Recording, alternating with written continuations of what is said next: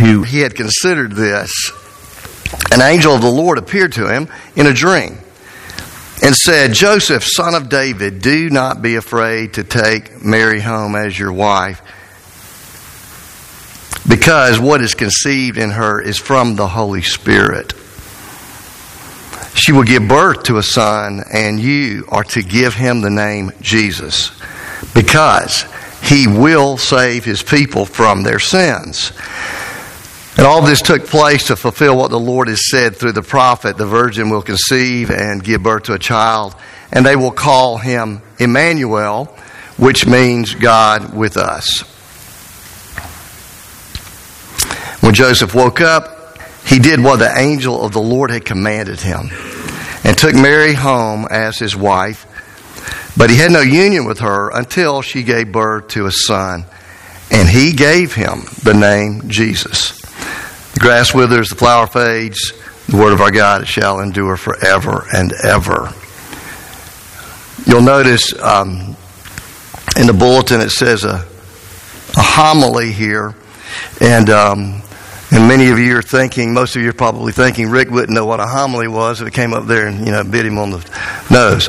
But we have a lot to fit in this service this morning, and we have the privilege. I have the great privilege of bringing a charge to the new elders and deacons of Faith Presbyterian Church, and it's a great privilege to do this because I know these brothers. They're dear friends of mine, and this is a very humbling experience to be able to be part of this. But I get to preach at you guys. All right. Now, this is also for everybody. We're gonna include the whole congregation in this homily. But if you've ever heard somebody say, "I'm going to preach at you," or "They're preaching at me," well, they really don't understand what preaching is, because usually when you're preaching at somebody, in the world sense, it means that you're condemning them, you're pointing out everything they're doing wrong. And the word preach in the New Testament means to proclaim the gospel. And that's your first assignment as a new elder or deacon at Faith Presbyterian Church, to see, is this guy preaching the gospel? That's the most important thing all of you will do for the rest of your tenure as officers at the church. So let's get this thing started. I like to use Joseph as a model for leaders in the church. And even if, you're not an elder or a deacon, this morning I want to look at three things about Joseph. First of all, who is he?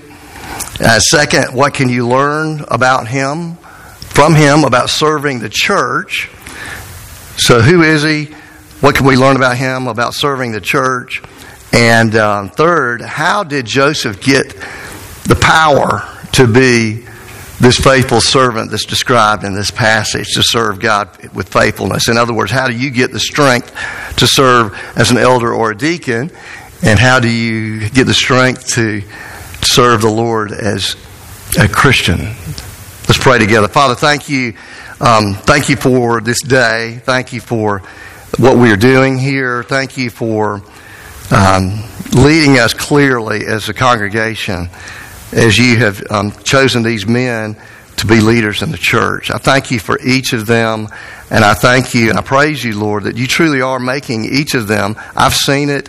We've all seen it. You're keeping your promise to conform them more and more into the image of Jesus Christ. And that is such a great comfort that we see you working in them. And we trust you, and therefore we trust them as leaders. And I pray your great blessing on these men and this service as we continue to worship you and to recognize the gifts that you've given and the fruit of the Spirit, the fruit of love that you poured out in each of these men's hearts. Thank you again for them. We pray this in Jesus' name. Amen. So who is Joseph? Who is it? Don't have a lot of information about him. But there are some very important things that we do know that this passage gives us insight into. First of all, he is a descendant of David. That's huge.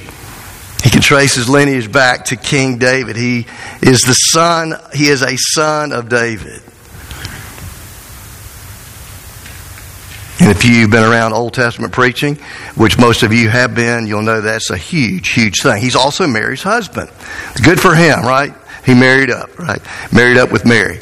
And we also know that in this passage, we see and hear about reality, which is God himself, breaking into his life in a super profound way. Reality is broken in. The Lord is broken in. And can you imagine? We talked about this last time with Mary. Wow. Reality is broken in. We also know that Joseph was a righteous man. And what does that mean? What does it mean? Well, he trusted. The reason he is righteous is because God declared him to be so, because he trusted God's promises about the Messiah. You know, the gospel was announced in advance to Abraham. That's what Paul says in Galatians chapter 3. The gospel was announced in advance to Abraham, and Joseph believed all those promises in the Old Testament about the Messiah. And this is what made him a righteous man. You want to know what made him a righteous man? He trusted God. How do you become righteous? You trust God for the life and death of his Son in your place and the hope of the resurrection. So he trusted the Lord. He trusted the promises about the Messiah. And he knew the sacrificial system provided the blood that was needed to be cleansed from sins. That's the understanding the Old Testament folks had. They didn't. I mean, this is the adopted father of the Messiah, but he will not understand everything as clearly as Mary will, and as the disciples will later on throughout their lives. But Joseph trusted the sacrificial system. He trusted God's word that his sins would be forgiven. And so, because he believed the gospel, because he trusted God, he submitted to God's guidance through this angel. If you trust the Lord, you're going to follow the Lord. It's not follow the Lord and then prove it. No, it's if you trust the Lord has worked in your life, and you will walk in obedience. You're not going to be perfect. Joseph wasn't a perfect man. I'm not perfect. You're not perfect. But we will follow the Lord more and more. And so he believes the gospel, and he keeps the charge of naming Jesus. Jesus. He knows somehow this Messiah is going to save him from his sins and his people from their sins. And because he believes the gospel, he protects Jesus, does he not, as his adopted father. He protects him from Herod. He's willing to move his family to Egypt, right? You remember the story? It's a hard time. But he had one job to do. He had one job to do, and he did it. He protected and he nurtured the Son of God in a very dark, in very challenging circumstances. And eventually, as Grant preached a couple weeks ago, did such a wonderful job about talking about the sign of the covenant. Eventually, he takes Jesus, and Jesus receives the sign of the covenant, right? The circumcision. And he raises Jesus in the nurture and admonition of the Lord. But most of all, again, he knows, just like Mary, these are like the first Christians, if you would. He knows that somehow Jesus is God's Messiah, and Jesus is going to save his people from their sins. What could be greater? So, that's who Joseph is in a broad sketch. So how can you as leaders, how can we use Joseph as an analogy as a leader in the church? How could you do that? You're kind of stretching this, Rick. You're poking too much into this. Well, I think you can make analogies. Just don't make them goofy. When you're preaching the Scripture, go to the gospel. Go to the gospel. That's our job. But try to be faithful to what the text says. And I think we can draw a lot of things from Joseph's life that God worked this grace in his life. And if you're a leader in the church, he's going to be working this grace in your life. And so I think you ought to be on the lookout for these traits in your life and what you're doing and so forth as a leader. But I want to connect it this way. When Paul met Jesus on the road to Damascus, Jesus asked him a question. Do you remember what the question was? Saul. His Hebrew name is Saul. The Greek name is Paul. Whenever he's around the Greek people, he goes by Paul. When he's around the Hebrew people, he's Saul, like back home, right?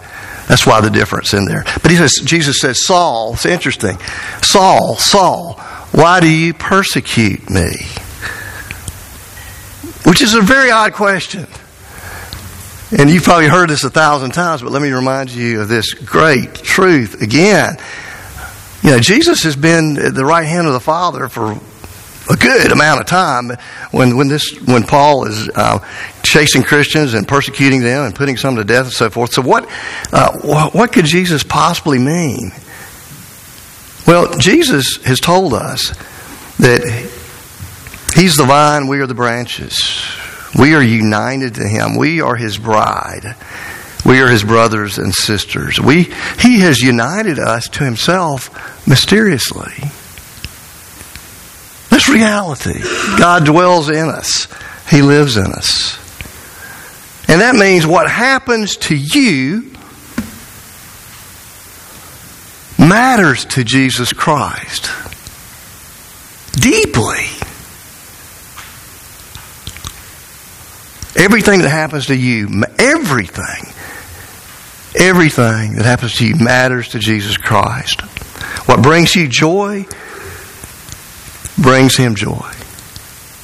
What brings you delight brings Him delight. What upsets you upsets Him.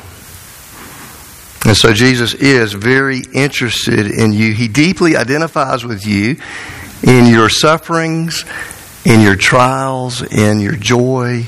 He identifies with you in everything. And we've been married 40 years.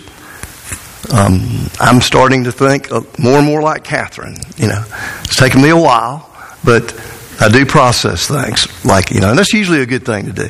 And believe it or not, as strange as this sounds, she's starting to think about things like I think about things. That's kind of dangerous. Some of you are thinking, that ain't so good, right? We know Catherine's solid, but it's Jesus identifies with you. You're starting to think His thoughts after Him, and you're united to Him. He's interested in you. And so Joseph cared for the king and head of the church.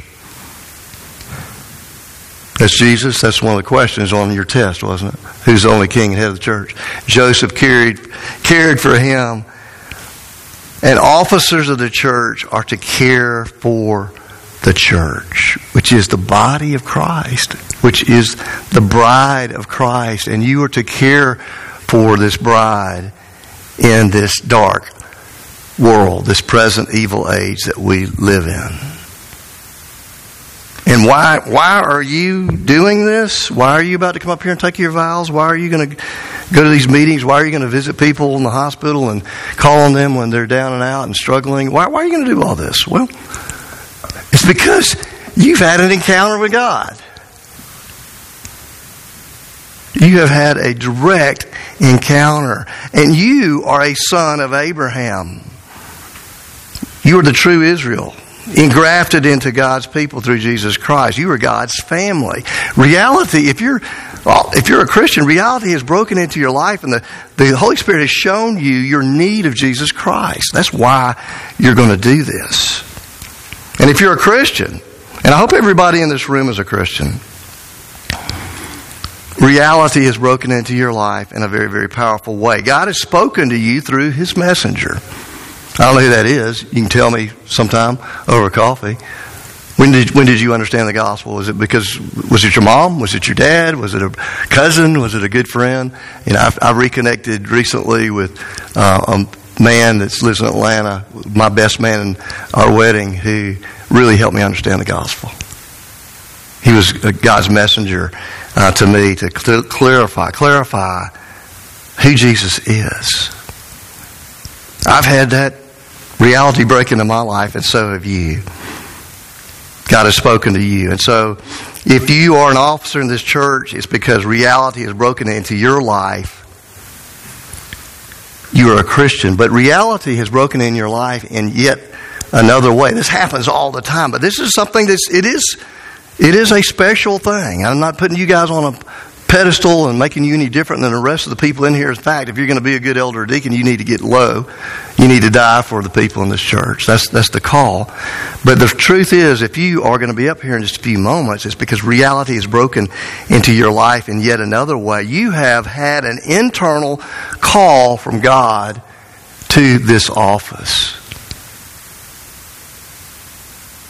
I can't explain how that works, but I do know it has been affirmed by the external call from the people of God, because you've been voted and called to this office. You've been confirmed by the people of God, speaking God's clarifying, affirming word to you to be an elder or deacon through the people. And so here's your charge. You want to just sum it up very, very briefly? Joseph cared for the king and head of the church. What are you supposed to do? You are to care for this church.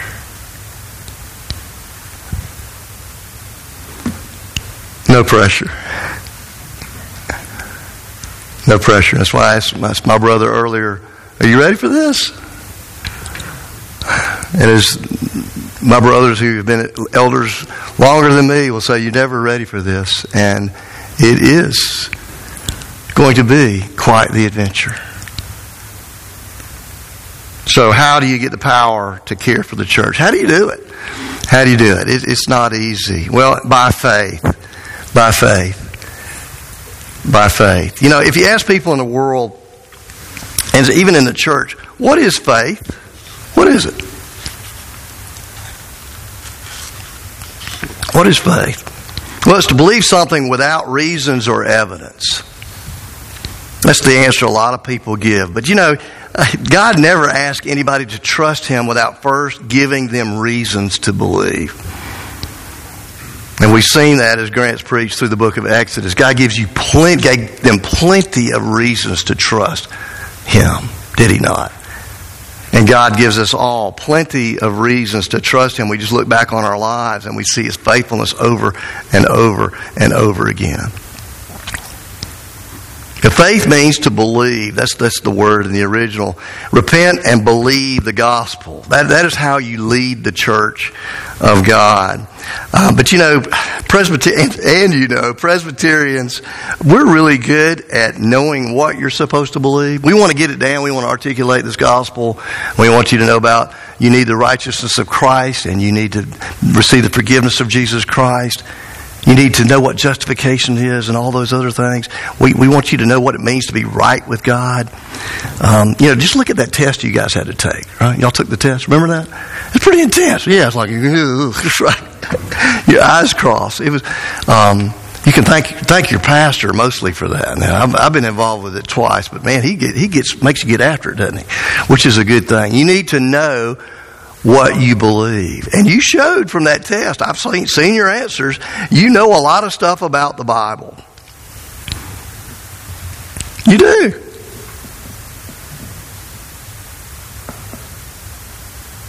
Do you trust Jesus?